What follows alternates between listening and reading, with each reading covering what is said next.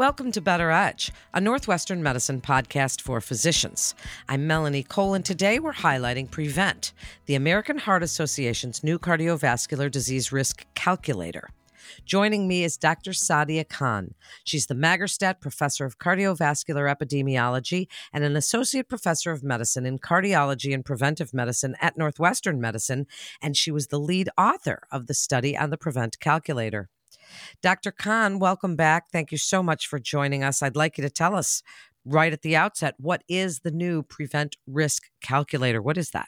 Thank you for having me. This is really exciting because the American Heart Association's new Prevent Calculator is the update from more than 10 years after the last calculator was released to be able to estimate what your patient's risk for developing heart disease, and it includes heart attack, stroke, or heart failure, over the next 10 or 30 years will be. Okay, so this is an important clinical tool, and I think it's important for consumers as well, because it's something they can take, yes?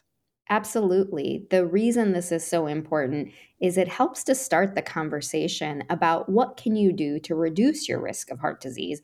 And in order to really be able to understand what the potential options are that are best for each patient, we have to first understand what that patient's risk is.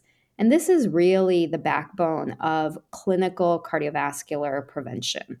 Understand what somebody's risk is, so we can then better tailor and personalize what our recommendations are to prevent heart disease for them. I love this. As an exercise physiologist, our evaluations, I started long before you and 35 years ago, so we didn't have anything but a piece of paper in our questions. And I think that this is fantastic because it gives a clearer view. It's a comprehensive assessment. Tell us your involvement in the study. So I led the working group that developed and validated these new equations, and we had a lot of robust discussion around what risk prediction tools can we use? What are the risk factors that are important? What time horizon should we be using?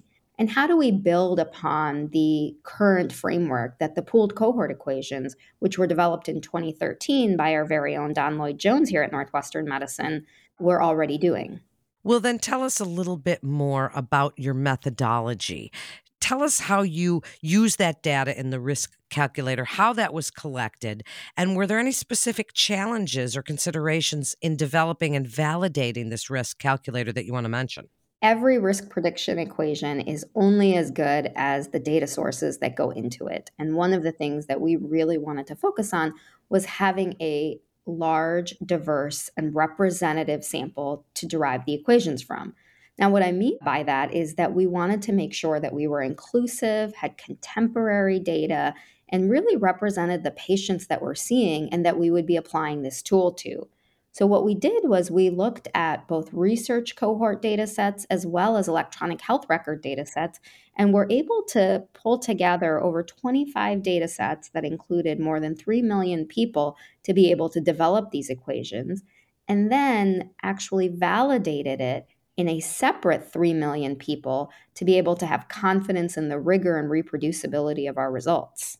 Tell us about the most significant findings of the study, and particularly in relation to the accuracy and reliability of the cardiovascular disease risk calculator. How do these findings contribute to our understanding of disease risk, and how does an individual's Prevent Heart score help physicians and other healthcare clinicians to provide good, sound advice and tackle this problem?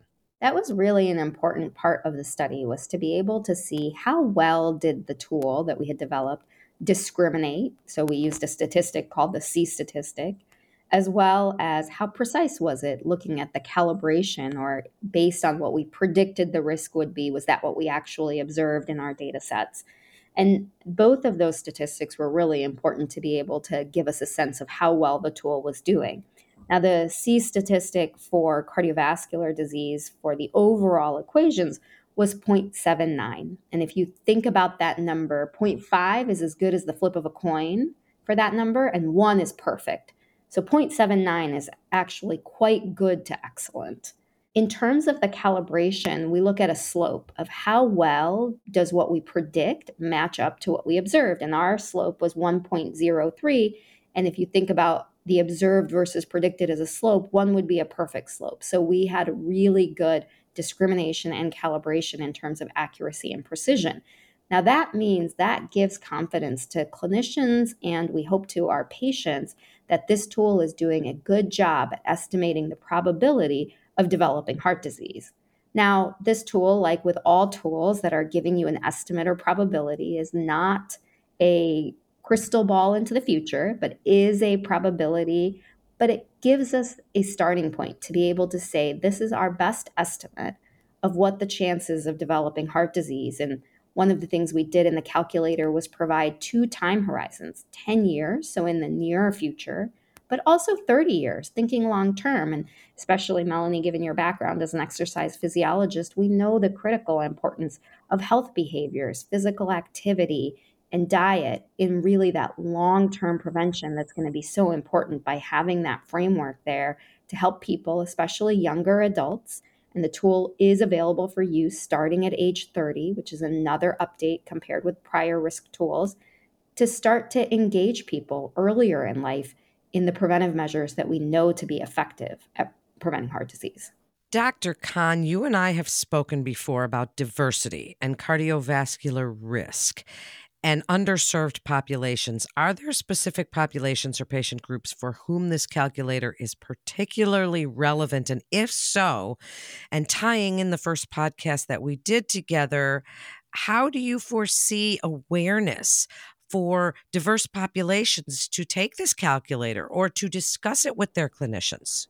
That was really an important part of our discussion. We have a growing appreciation and understanding of the important role of social determinants of health and cardiovascular risk.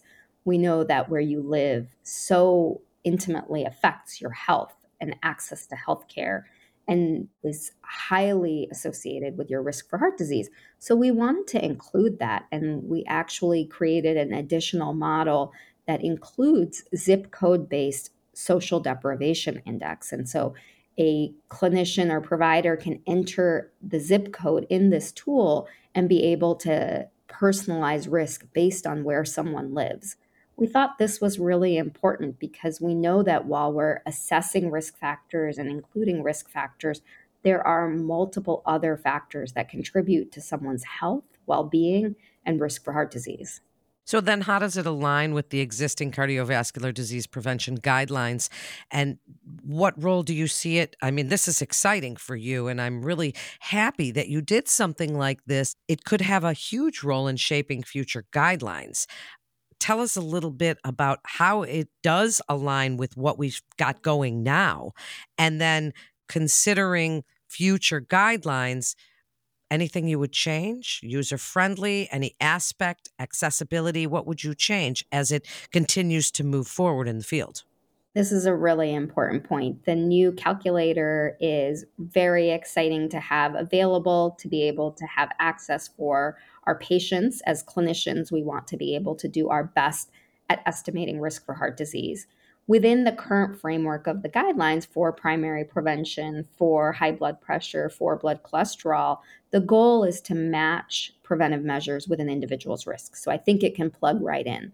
From the context of having specific guidelines recommend this calculator over the pooled cohort equations, which is our current standard, or other risk tools, we do have to sit tight and wait for that. We know that process is beginning now, and we expect it to really come up in the next few years, but we await the committee's recommendations for that.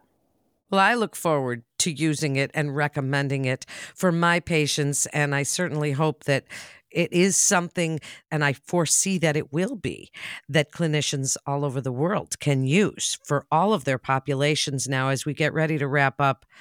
What do you believe, Dr. Khan, is the most impactful aspect of this research? How do you hope that it will shape the landscape of disease prevention and possibly raise awareness? I think that's the most important thing. We have really come a long way in terms of available therapies that are in our armamentarium for prevention of cardiovascular disease. There have been significant advances in the past decade, and now we need to get them to our patients, and we need to figure out who are the right patients for the right therapies. our understanding of cardiovascular disease risk has also evolved over this time frame. And I think we have a lot of work to do in terms of optimizing prevention, but I'm very optimistic. We have the right tools, we have the right therapies, and we need to get it to our patients.